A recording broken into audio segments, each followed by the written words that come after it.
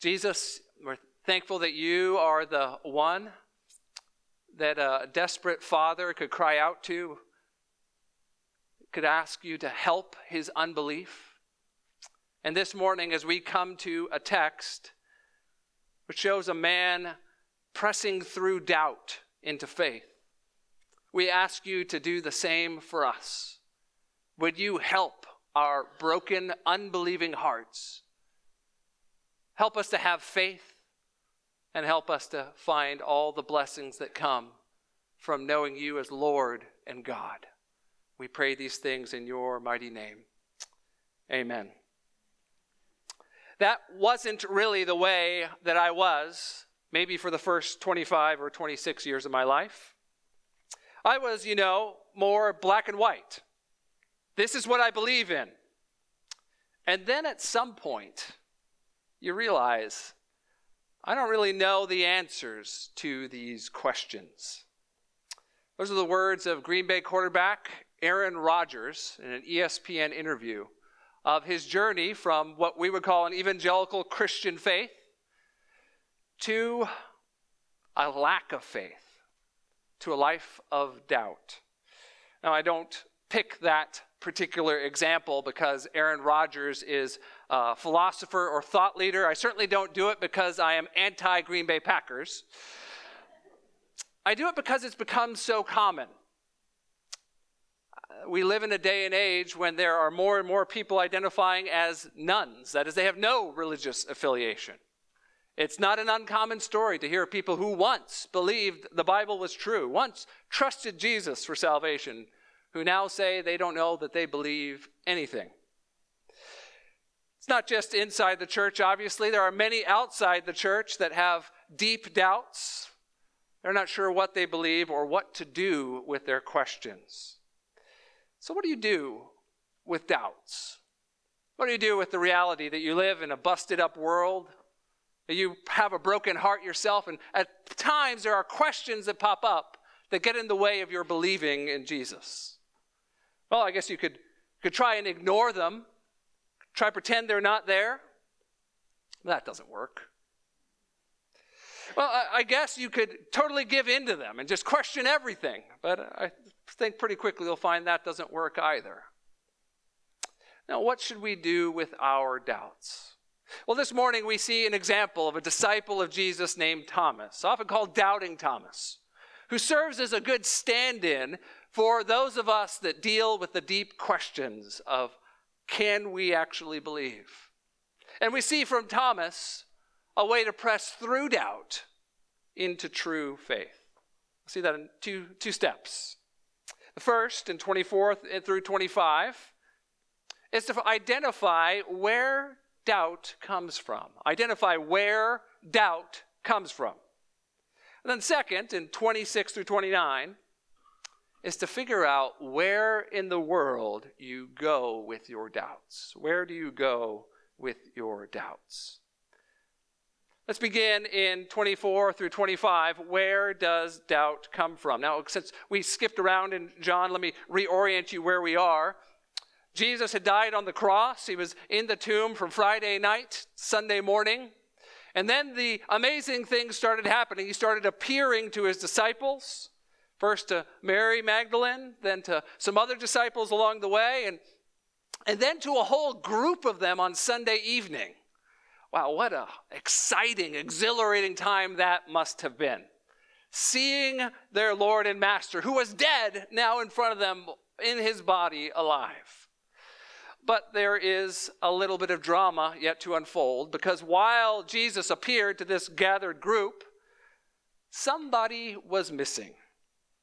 We see in verse 24, now Thomas, one of the 12, called the twin, was not with them when Jesus came. We don't know why Thomas was missing. Maybe he was chronically late for everything, and he is forever sad that he missed this meeting. Maybe he got caught in traffic. Maybe he was Black Friday shopping and he got caught. Who knows? Whatever reason, Thomas wasn't there, and that leads to an occasion where he has to take people's word for something, a pretty miraculous something, that Jesus, who was dead, is now alive. Well, he's a little skeptical, to say the least. Look at verse 25. So the other disciples told him, "We have seen the Lord." But he said to them, "Unless I see in his hands the mark of the nails, and place my finger into the mark of the nails, and place my hand into his side, I will never believe." Now, Thomas is undoubtedly doubting in some way, but the question is, what sort of doubt is it that this disciple of Jesus is dealing with?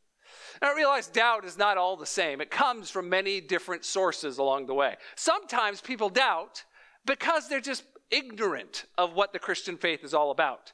I once got the privilege of leading a Bible study of a group of totally brand new people who had never been around the Bible whatsoever. They had no background in the Christian faith at all. And it was very slow going. We were studying through one of the Gospels, and I would get stopped, and they would ask me questions like, what does the big number mean? What does the small number mean? The chapters and the verses. They want to know who Mark is. Who's this name, the book named after? They would ask silly, it seems to us, silly things, but they would ask, are there three gods? Is that what the Bible teaches us? It was a lot of fun. It was very slow going. They could not come to faith in Jesus right off the bat. They were just ignorant of the very basics of what the gospel message is. Sometimes people can't believe just because of plain old ignorance. Now, I don't think that's the case for Thomas. Thomas had been a disciple with Jesus from the very beginning. He was one of the 12. That means he had seen Jesus do miracles. He had heard all of Jesus' teaching. There was a lot that Thomas didn't understand, but he certainly was not completely ignorant. Well, if he wasn't ignorant, well, maybe it was a doubt born of immorality. Sometimes people don't believe because they don't like the implications of what believing would mean on their life. There was a father who came to me one time whose son was asking really big, doubt-filled questions about his Christian faith that he had been brought up in. And as the father was asking me for advice as his pastor, I was listening, and the story just didn't quite add up. And so I asked him, is there anything else going on in his life? And he said, well, now that you mention it, about 6 months before, he got caught being unfaithful to his wife. And since then, he has been totally unwilling to reconcile. Well, in that case, his doubt was awfully convenient to excuse his behavior. Sometimes doubt is born of immorality. Now, I don't think that's the case with Thomas. We're not given any indication that Thomas had any sort of moral failure that disqualified him from ministry. Nothing like that is hinted. He's a faithful follower of Jesus as far as we know. Well, maybe then it's doubt come from non-intellectual, non-philosophical things. The type of doubt that comes from illness or exhaustion. Maybe it's the sort of doubt where the body being stressed kind of spills over into the thoughts and into the soul.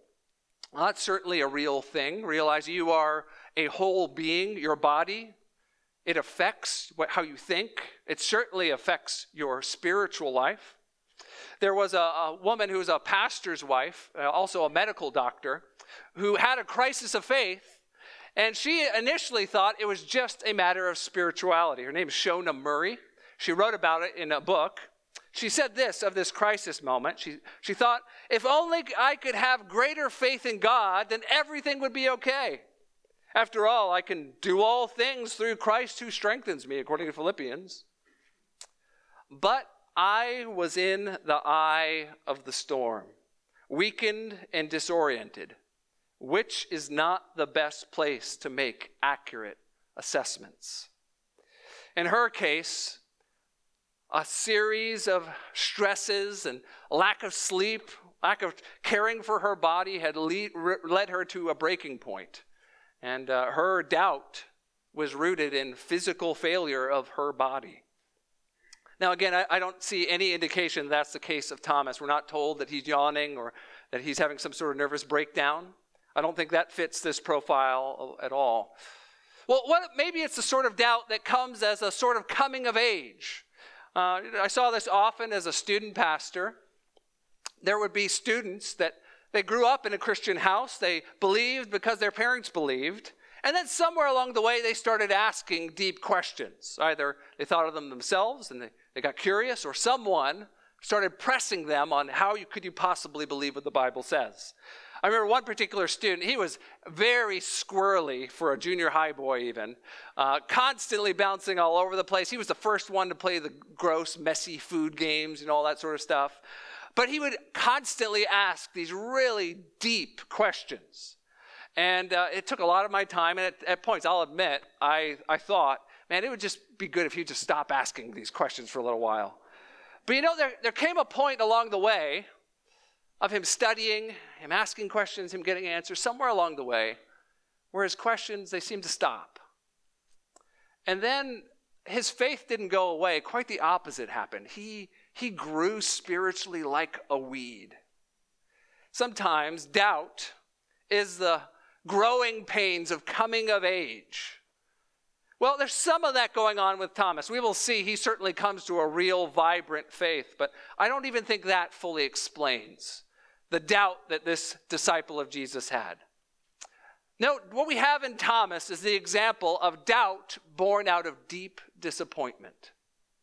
Now, you have to remember who Thomas was. I already told you he was one of the 12 disciples of Jesus.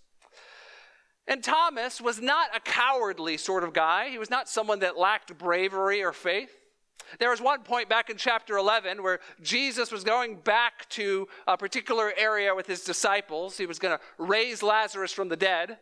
And the disciples didn't really understand what Jesus was saying. They thought that Jesus was marching them into sure death. And Thomas was the one that piped up in chapter 11, verse 16. He said, "Let us also go that we may die with him." Now, Thomas was not someone who lacked belief. Thomas was a true believer in Jesus. But you have to understand the Jesus Thomas was believing in. He had come to faith that Jesus was more than a miracle worker. He was God's Messiah. And in those days, if you were a religious Jew, chances are you thought that the Messiah was going to be a political and military leader, that he would come and right all the wrongs. He would finally kick those wicked, godless Romans out and put God's people back on top and usher in a new era where God's people were in his place under God's rule. Thomas was looking forward to that day with faith until his Messiah was tacked up on a cross. On that day, Thomas's hope died. What we see here is a man who has been shattered. A man who has experienced a disappointment so deep that he cannot bear to possibly open himself up to believe again. Thomas isn't the only disciple of Jesus to ever experience deep doubt because of disappointment. Back in the 1840s, there was a group of people that became convinced that they knew the exact day Jesus was going to come back to earth and usher in the end of days. Those people decided that they would sell their possessions, quit their jobs, head out to gather up together and just have worship services and enjoy life until Jesus came back. Well, as you might imagine, they were mighty disappointed when that day came and went and no Jesus showed up. Historians call it the Great Disappointment. Scores of believers lost their faith on that day. Well, it may not be quite that dramatic, but maybe someone has been told that God's will for their life is for them to be comfortable and happy and to have a good marriage, and then it doesn't pan out. And born of that disappointment, suddenly they're questioning whether God exists at all. Maybe it's disappointment with a great spiritual leader in your life. How could that person do that thing? Disappointment often leads to doubt. Thomas gives us an example of someone in this sort of doubt that finds his way through it to true faith. But even if we don't come with that exact type of doubt this morning, realize the path Thomas takes is the same path every doubt must go through to find real faith. And that's what we discover in verses 26 through 29. Not just where doubts come from, but where to go with our doubts. Where to go with our doubts. We're told in verse 26, 8 days later, His disciples were inside again, and Thomas was with them. Although the doors were locked, Jesus came and stood among them and said, "Peace be with you." Then he said to Thomas, "Put your finger here and see my hands. Put out your hand. Place it in my side. Do not disbelieve, but believe." Thomas answered him, "My Lord and my God." Jesus said to him, "Have you believed because you have seen me? Blessed are those who have not seen and yet believe." Thomas ends up having an appointment with Jesus, a meeting with Jesus that deals with his doubt. But along the way, I want us to not just notice the details of how that happens. I want us to notice what it tells us about Jesus. 3 things about Jesus that will help us press through doubt into true faith. First, notice how patient Jesus is with Thomas's doubt. We're told it's 8 full days before Jesus shows up. Now, I don't think this is because Jesus' calendar was too full. Just couldn't squeeze in another meeting with Thomas. Sorry, you're going to have to wait till next week. It's not because Jesus was unaware of what Thomas was dealing with. I mean, the way Jesus responds to Thomas uses his very words. He meets him exactly where he is, showing that he knew exactly what was going on.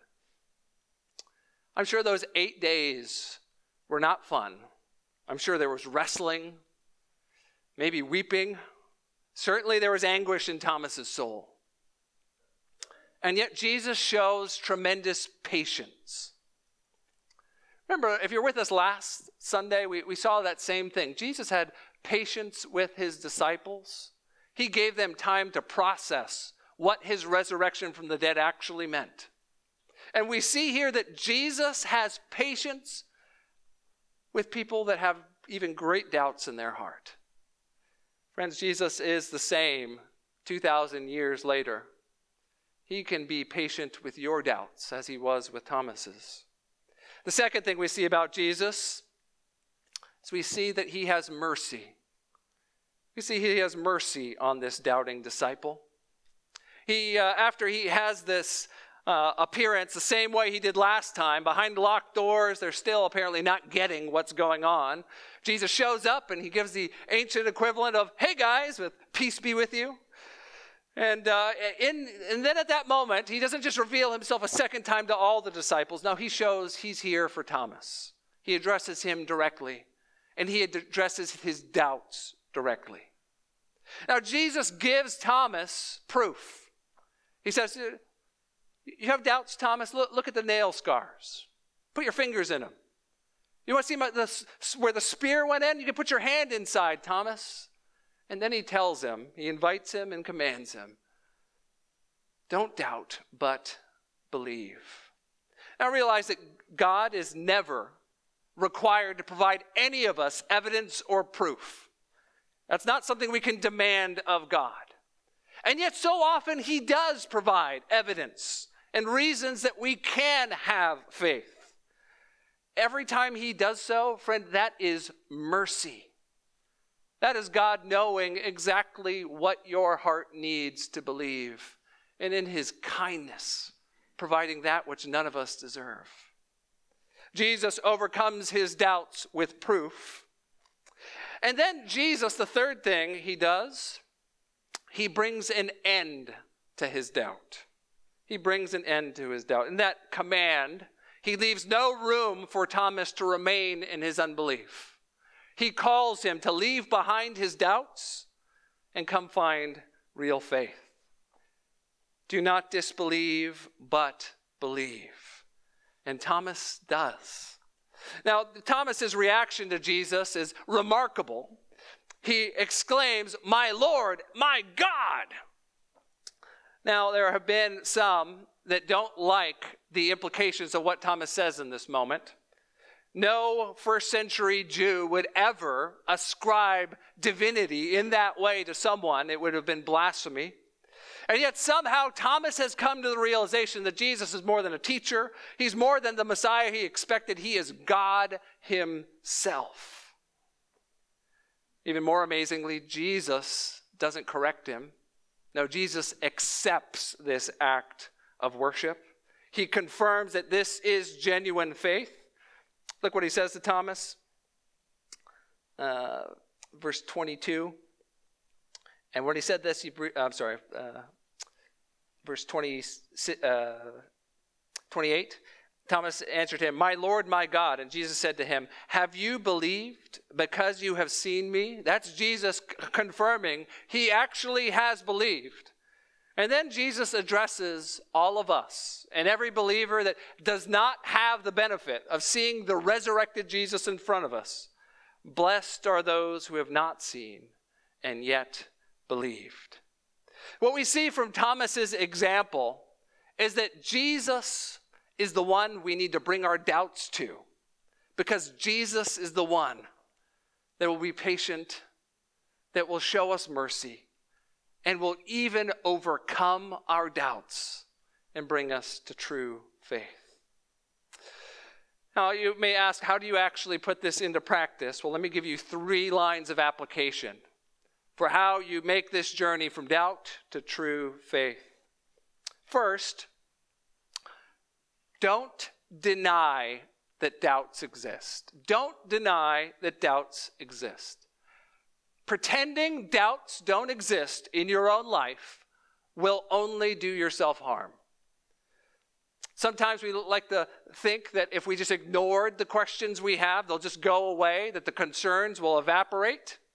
But more often than not, one day or another, the doubts will come back. And if you have ignored them, they will come back with an even greater doubt attached to them. The doubt that there are no good answers. You're far better off to do the hard work of studying, praying, asking questions, and deal with doubts as they come about than to pretend they don't exist until the day you're forced to deal with them, either by someone challenging your faith or by trauma forcing you to ask the big questions of life.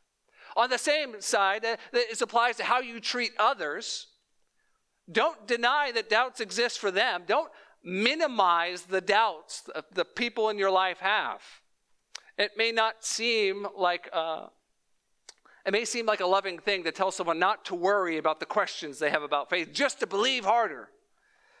But friend, it's actually ineffective. It's cruel. It's unfaithful. When you're presented with a question, to just respond, don't worry about that, just believe. Now, Jesus was willing to help those that were doubting, and the Bible tells us we have to be willing to do the same. Jude 22 tells us, have mercy on those that doubt. That's a command. Now, part of having mercy on those who doubt is at least hearing their questions honestly and helping them to press through their doubts in the hope that they might find true faith. Tim Keller wrote about the dual nature of dealing with doubts, how it both helps your own soul and it makes you a more effective disciple of Jesus in your witness. He said this, "Only if you struggle long and hard with objections to your faith will you be able to provide grounds for your beliefs to skeptics, including yourself. Such a process will lead you, even after you come to a position of strong faith, to respect and understand those who doubt." Now, certainly I think this means as a church, we need to be in the business of giving people room to ask questions and seek the truth about Jesus. That we shouldn't be afraid when someone has even deep, big questions of God. We want them to be here. We want them to ask those questions. We shouldn't be afraid of those questions being asked. I think there's a big application here to parents.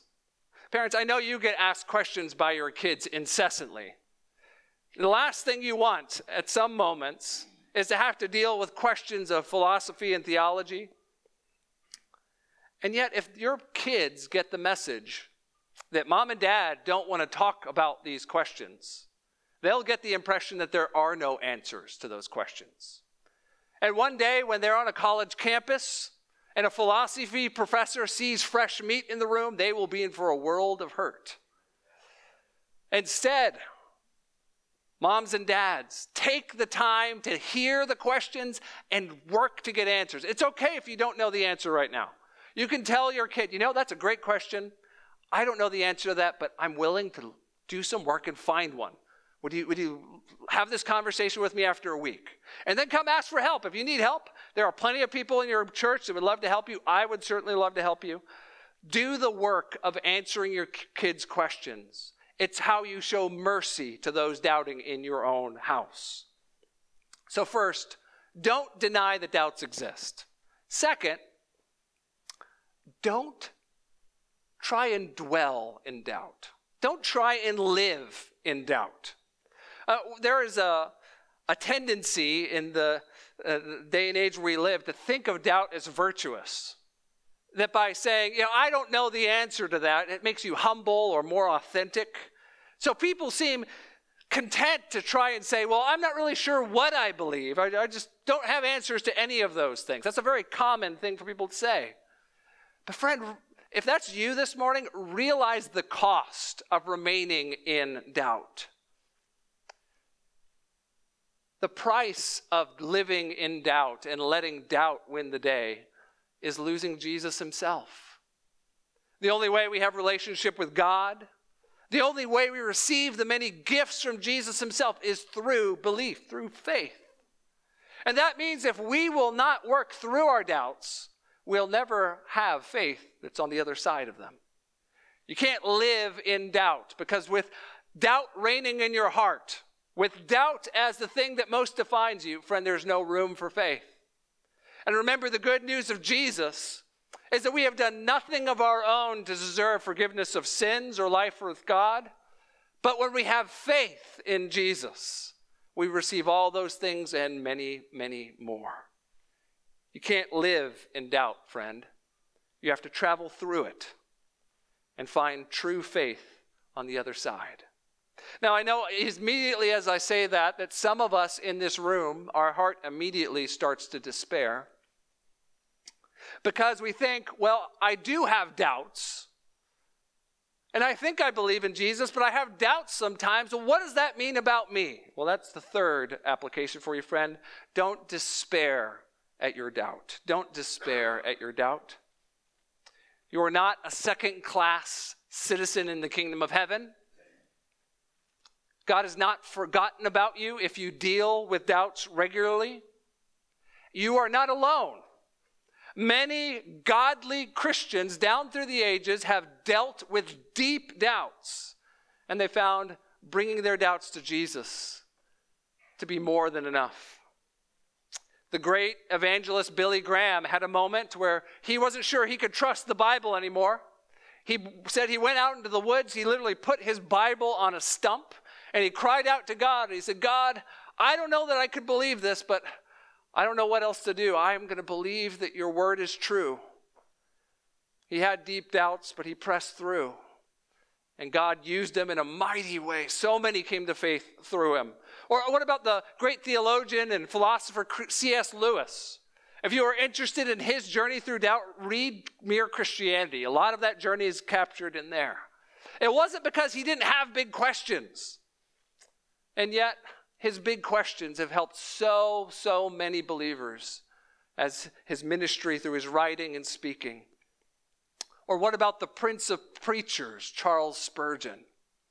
Oh, if there was ever a man that had an unshakable faith, it was surely him. And yet Spurgeon wrote of sometimes doubts that he thought he would never shake. He said, some days I thought I would never overcome my doubts to preach the gospel. No, friend, if you are dealing with doubt, that does not mean you are not a Christian. But you do need to identify where it is your doubts are coming from so you can deal with them. I'm going to get very practical at this moment. If you're dealing with deep doubt, ask yourself, have I been sleeping recently? Has it been weeks or months since I've had a good night's rest? Is my body worn down? Am I emotionally shot? Could it be that it's not the philosophical, deep theological questions that are really bothering me? Could it be my body's about to break? D.A. Carson said it this way. He said, sometimes the most spiritual thing you can do is get a good night's sleep. Friend, maybe if that's you, you need to go see a doctor and you need to do what you need to do to get a good night's sleep. Or maybe you've had some sort of horrible trauma that you've gone through over the last year. Maybe your health has failed you, or someone has let you down in a big way. And maybe your doubts are actually rooted in the pain that's been inflicted upon you. Friend, if so, answering the big intellectual questions isn't likely to make your doubts go away right now.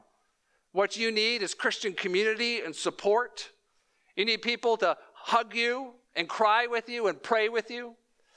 And then one day, once the pain has lessened, those big questions, they can be dealt with then.